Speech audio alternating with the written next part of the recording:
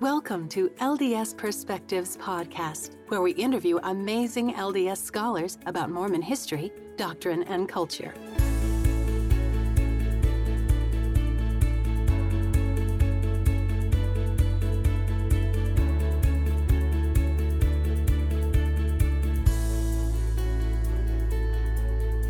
Hello and welcome to this episode of the LDS Perspectives Podcast. My name is Nick Galetti. I'm host of this episode, and our guest today is Terryl Givens.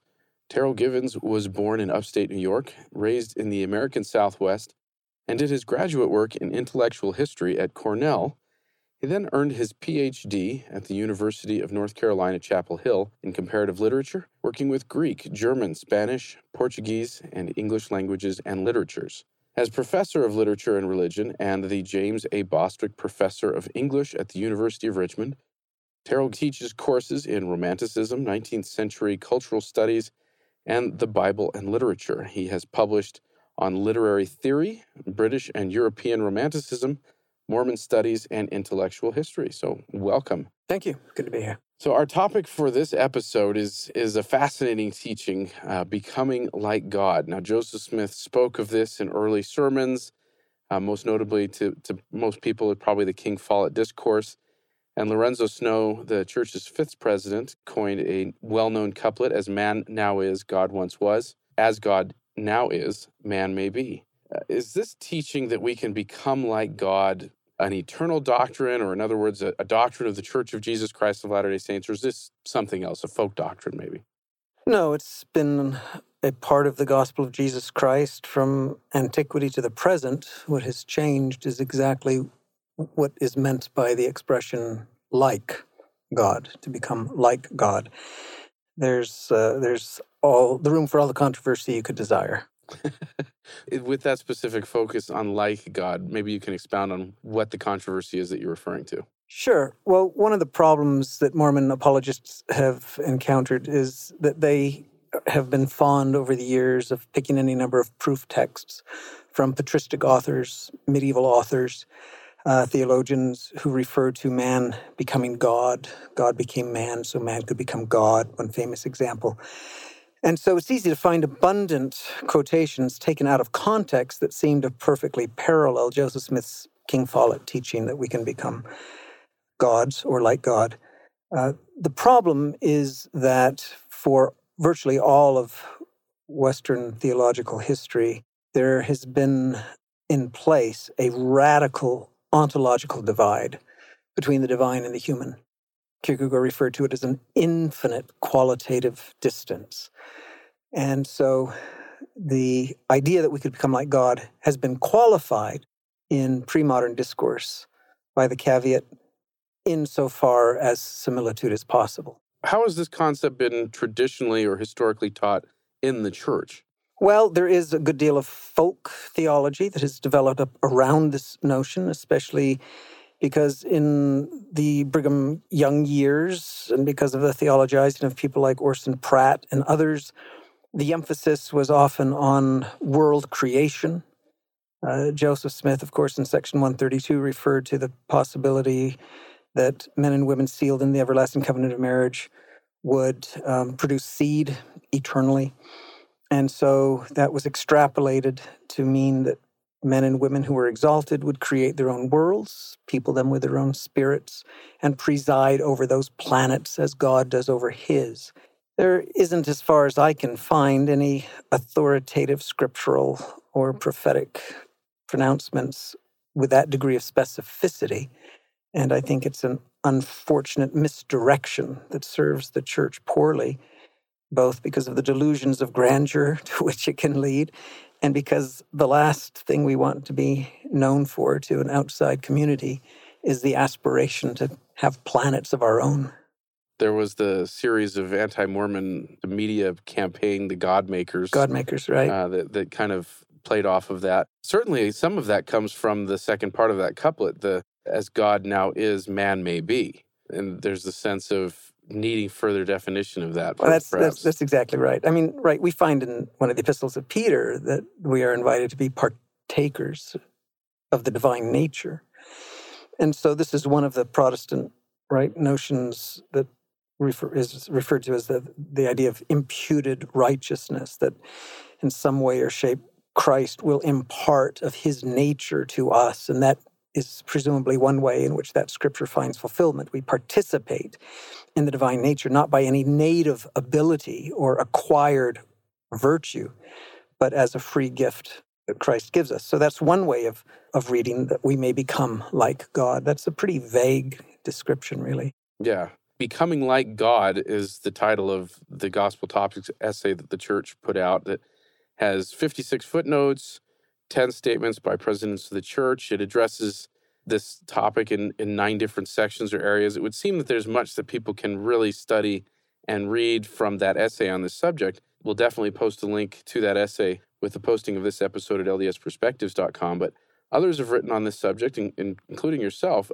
Given your formal education in intellectual history and world literature, what are some other examples in world history that have taught something similar? Well, the idea of theosis, right, as it's technically called, goes all the way back to the very, very earliest religious texts that exist. And what I always have found striking is that this possibility that man may become God or godlike always engenders both a kind of euphoric enthusiasm and excitement on the one hand, and a kind of a dread, a kind of sense of trespass on the other.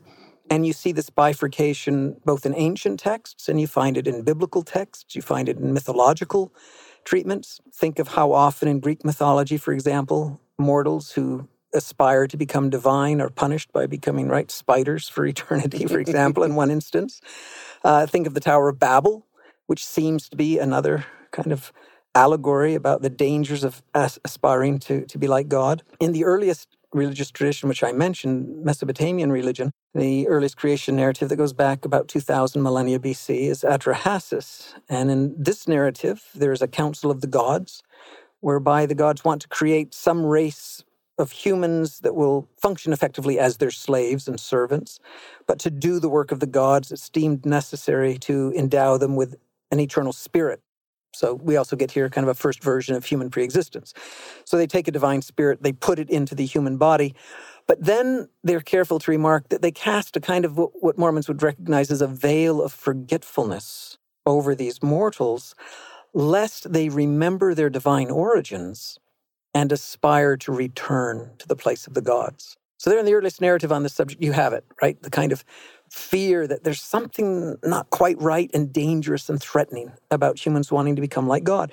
And I think that's one reason why the church decided to put out a Gospel Topics page on this subject. Unlike all of the other Gospel Topics, which are historical in orientation and which are mostly aimed at allaying concerns and confusion on the part of members, this essay seems to me to be more directed outward, because unease with the doctrine of theosis doesn't arise from within the church as much as it arises from without. So I think that's why it was treated. You had a presentation on your website called Finding the Divine in the Human, Romantic Angst and the Collapse of Transcendence. You quoted Parley P. Pratt in that article as saying, God, angels, and men are all of one species. Now this goes to support that at least in early church, this concept they taught with some degree of comfort, that it was part of what they taught early on. But in that same essay, you make this very bold assertion that theosis is the most dangerous, potentially corrosive idea in theological history. How do you support that assertion? Well, if you think about liberal humanism or secular humanism as they have evolved, especially in the modern era, right? Most believers of all denominations recognize that one of the dangers or threats of secular humanism is that it exalts human potential without limits at the expense of any recognition of transcendent or superior powers to our own. So I think it's intrinsically an idea that leads to a kind of hubris and a kind of false sense of independence and the possibility of self-transcendence independent of any Christ or fatherly model to show the way there. So I think that's the sense in which I think it's dangerous. I also think it's proved dangerous in the Mormon case because I think we've missed the most important lesson of theosis as it's taught in the scriptures. The most important thing that I think the Latter-day Saint scriptures add to a very vague biblical set of references to theosis is the ascension narrative of Enoch in Moses chapter 7. And as Fiona and I have tried to point out in our writing, we think that this is the clearest text that we have that manages to convey some sense of what is meant by participation in the divine nature. And in this instance, of course, what happens is that Enoch beholds God, and what he sees stuns him because he beholds the heavens weeping, or in our version, God the Father weeping over the misery of his creation. So we think it's particularly striking that in the one instance of where we get a glimpse into what it might be like to be God, to acquire a godlike perspective, what we see is infinite compassion and an infinite shared suffering, not infinite power or dominion. And that's where I wish the idea had taken us as Latter-day Saints. I want to say just a word about the quote you cited from Parley Pratt about men, God, and angels, all one species. That is the idea, and that's the most economical expression of that idea, that most radically separates Latter-day Saint versions of theosis from all prior versions. Because if we are of the same species and we can become like the Father, then there isn't any ontological divide. There isn't any immense distance that necessarily separates us from the kind of being that God is.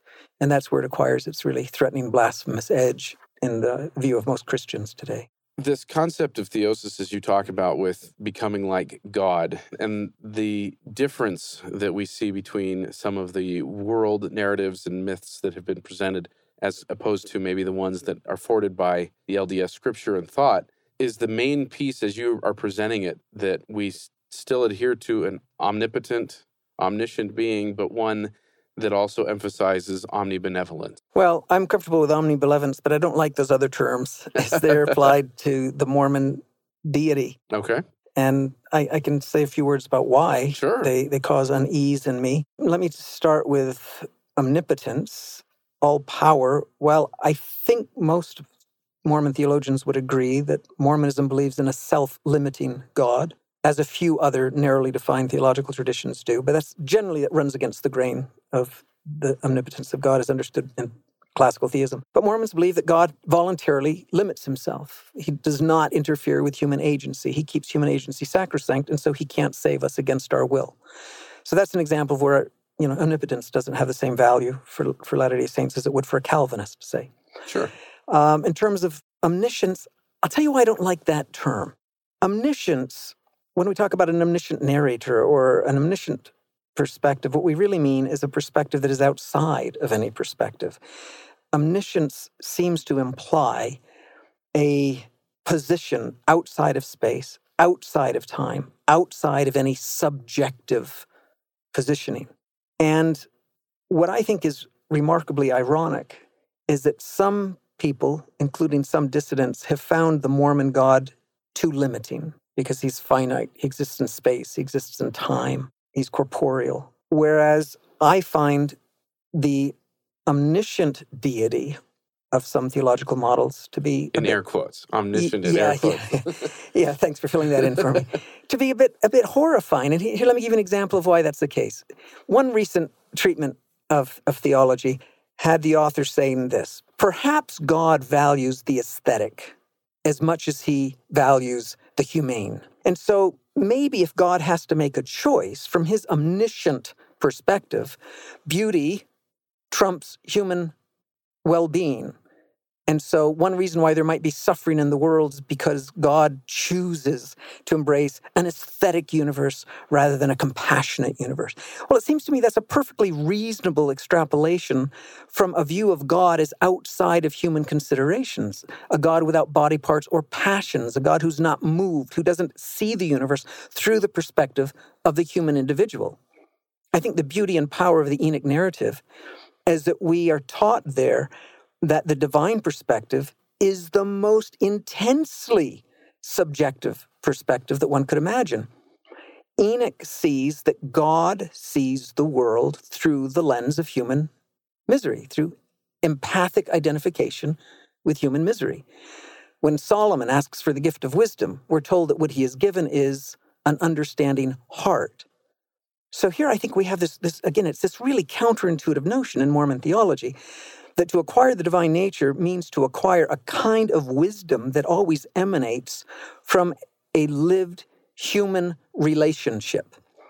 And I would much rather envision and adore and trust in a God whose judgments and valuations are made on the basis of his shared subjectivity rather than some dispassionate, omniscient perspective outside of space-time and human considerations. Okay. So not the distant ruler that leads on a throne that has this great chasm in between. No, that's right. The Emmanuel, the one who is with us at all times, vicariously and empathically. And I think that's a marvelous conception of the divine. Yeah.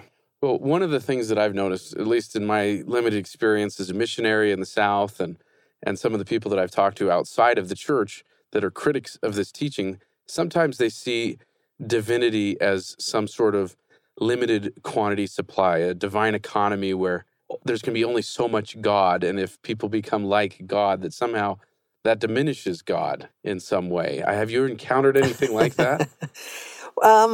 Yeah, I think of in a way. I think, most humans, and sadly, I think most Mormons as well, operate always in terms of a kind of zero-sum mentality when it comes even to eternal things, which is one reason why Mormons have been so resistant to a universal salvation or to progression through the kingdoms.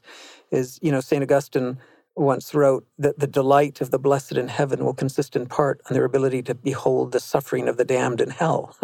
So there's a sense, right? And it's like I have had this conversation with my wife, who really loves it when we get upgraded to first class. And I say, well, yeah, I like flying first class too, but I think it is worth considering that, if I said to somebody who'd never flown, I'm going to strap you to an armchair and make you sit there for 8 hours and bring you stale Coke products every 2 hours, they wouldn't think that was a big deal. But we love first class because it's better than coach, right? Okay. So we see the sufferings of all of those in the cattle car. And so, I think there is kind of this human propensity to associate value with relative superiority. And how can God be God if we're all sharing in that attributes? And of course, the way Genesis has come down to us, I think in a fairly obviously corrupt form, is that God is portrayed as jealous, right? When he says that day in the garden, behold, they have become as one of us.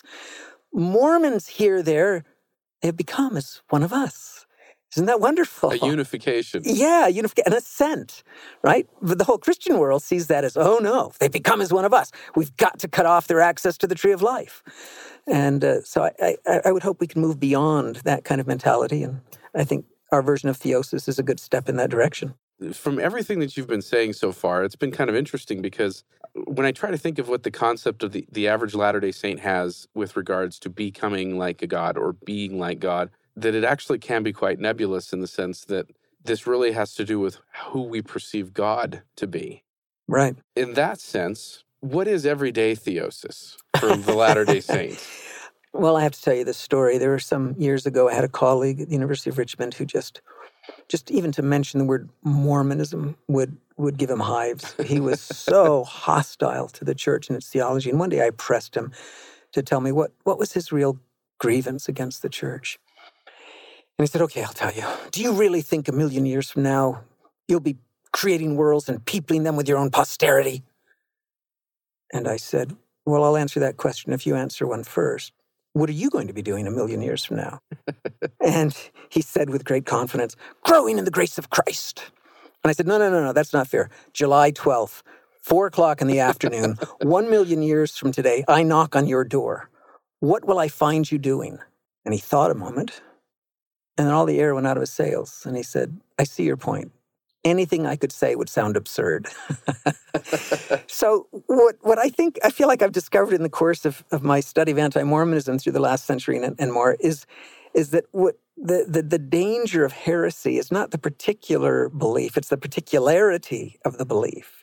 It's not what it is Mormons believe, it's the specificity with which they make these claims. And so Mormons tend to be very specific, right? Colleen McDaniel and others in their book on heaven, for example, have written that Mormons have a more fleshed out, detailed version of heaven than any other Christian tradition. And really all they mean by that is that Mormons populate it with humans and relationships and domestic kinds of interactions. And many of the early saints, Parley Pratt and others, were quite convinced that, we'll have homes and gardens and commerce and life will carry on pretty much the same as it does now. There's nothing really doctrinal that has been said along those lines, but I think that that's kind of the projection that most Mormons have, that God is just a perfectly benevolent and virtuous individual enmeshed in an endless web of beautiful human relationships. That in and of itself can be differing from the notions that I have heard. I spent some time recently at an event that I worked that was for another faith, and it was interesting that... Oh, you played the organ for the Episcopalians, did you? No, I did not. I did sound work for another Okay. faith for a little bit. It was interesting to see how much time they spent on the doctrine of sanctification, as they call it, but how little they talked about why that was relevant, where was that leading them to, and so on. With this doctrine, being like God, becoming like God, is that the goal? Is that the big golden carrot? Is that the why that we do everything in the church? I've certainly heard that criticism, and it's certainly been directed at me personally by non-Mormons from time to time. What a depraved and selfish motivation. Well, I don't know anybody, and I certainly have never myself felt motivated to get up and read my scriptures, because boy, that's gonna give me deific status someday. No, I don't think so. I think, the model that really is the projection of heaven for Latter-day Saints is Zion. And I love the conception of Zion as it's given us in the book of Moses. And this also speaks to exactly, what might we know about heaven? Because what occurs, of course, in that vision that Enoch has is that Zion comes down from heaven and Zion rises up from the earth. And then he's got this beautiful passage where they'll fall on each other's necks and Zion will become one.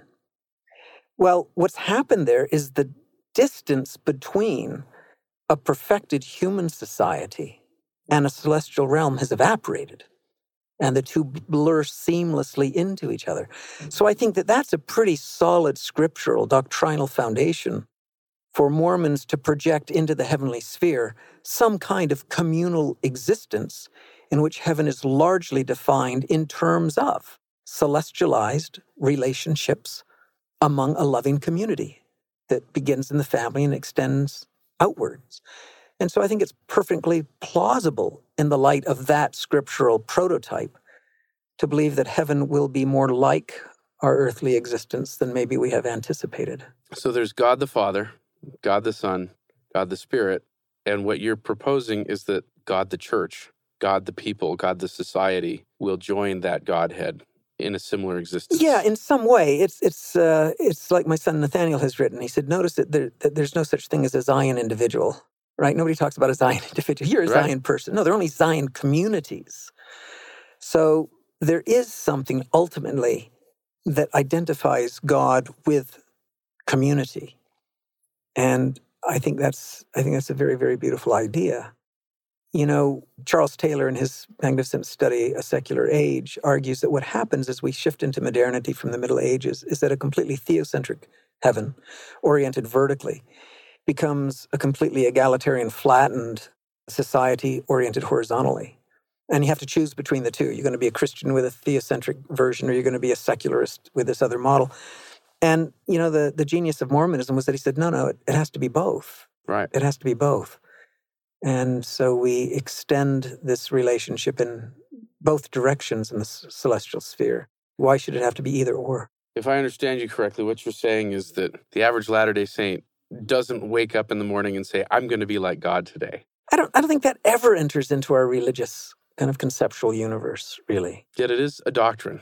It is. But by the same token, I don't think that for your average Christian, they're motivated by any particular version of heaven. I don't think anybody gets excited about playing harps. So, I don't think in either case it's fair to impute to that theological doctrine any kind of motivational function. Yeah. One of the topics that's brought up in the church's essay, and one that I think is, again, another critique that is leveled against this teaching, is monotheism versus polytheism. Maybe you could speak to that for a moment, is how that kind of dovetails, if you will. Yeah, you probably need a separate podcast because this is a really rich subject, and it's one that is getting richer by the day as increasing numbers of biblical scholars and archaeologists recognize what has long been undeniable to many, and that is that early Judaism was clearly not monotheistic. There was a God the Father, there was a God the Son, there was a consort, Astarte or Asherah. Daniel Peterson, among others, has written of this tradition. There are clear evidences in the Old Testament, even as it has come down to us, of a plurality of gods, of councils of gods, divine assemblies. I can understand why, for public relation purposes, Mormonism wants to insist that it's monotheistic. And maybe in some sense it is, but I mean, I'm not even sure that in any sense it's monotheistic. The early Christians certainly were not monotheistic. Fiona and I have charted in a book coming out this October with Deseret that for the first couple of centuries, especially in Eastern Orthodox tradition, there was a clear recognition that Christians were polytheists, that they believed in a God the Father and God the Son as two separate, distinct entities. The Trinity comes about under pressures to conform to monotheism to distinguish themselves from pagan polytheists. So I think Mormons are unduly uncomfortable with the purported implications that we are polytheists. Of course we are. I guess the technical term is henotheist. We recognize a plurality of divinities, but worship one. That in and of itself, that's a term I haven't even heard before. Say that one again? Yeah, henotheistic. Henotheistic. Right. What's the origin of that? I think heno, right? The Greek word for one. Okay. Hen. And it means you worship one God, but that you acknowledge there may be others. The presence of others. Just as Hindus, for example, have thousands of gods, but individuals choose those gods to whom they will pay particular devotion. Interesting. We just don't believe we choose, that it's given us, that there is a God of our sphere whom we recognize. Excellent. I love when I learn new things. So going back to the statement, as man now is, God once was, as God now is, man may be, that's still a true doctrine. Well, it's hard to say, But it depends on what we bring to that. It depends what you bring to it. It also depends on what you consider to constitute, quote, official doctrine, because the King Follett Discourse has never been canonized. So there is no canonical expression of that idea. Over the years, one can track the history of the use of the King Follett Discourse, and it has fallen in and out of church manuals. It has fallen in and out of the official history of the church. And so there seems to be a kind of recurrent uncertainty as to exactly how tightly we are going to bind ourselves, I think especially to the first half of that couplet, that God himself was once human. Most of us forget that the fact that God was once human doesn't mean necessarily that he began as a human and progressed, though that's the usual reading we give it. But we believe Christ was divine before he was human. There are other possible ways of going with that. Yeah, and there's much that hasn't been revealed per se. More has been revealed about the second part. That's right. So as we discuss this doctrine or this teaching, if you will, we need to be careful then about what kind of background we have with this, what we bring to our interpretation of that, and in a sense, what we think God is and what he does. Absolutely. Yeah. Your new book kind of approaches this subject. So we'll put a link to that at the posting of this at ldsperspectives.com, along with a link to the Becoming Like God essay at lds.org. So thank you again for coming in and talking with us about it. Pleasure to be here. Thanks, Nick. Be sure to check out ldsperspectives.com to subscribe, catch up on past episodes, download transcripts, and find show notes.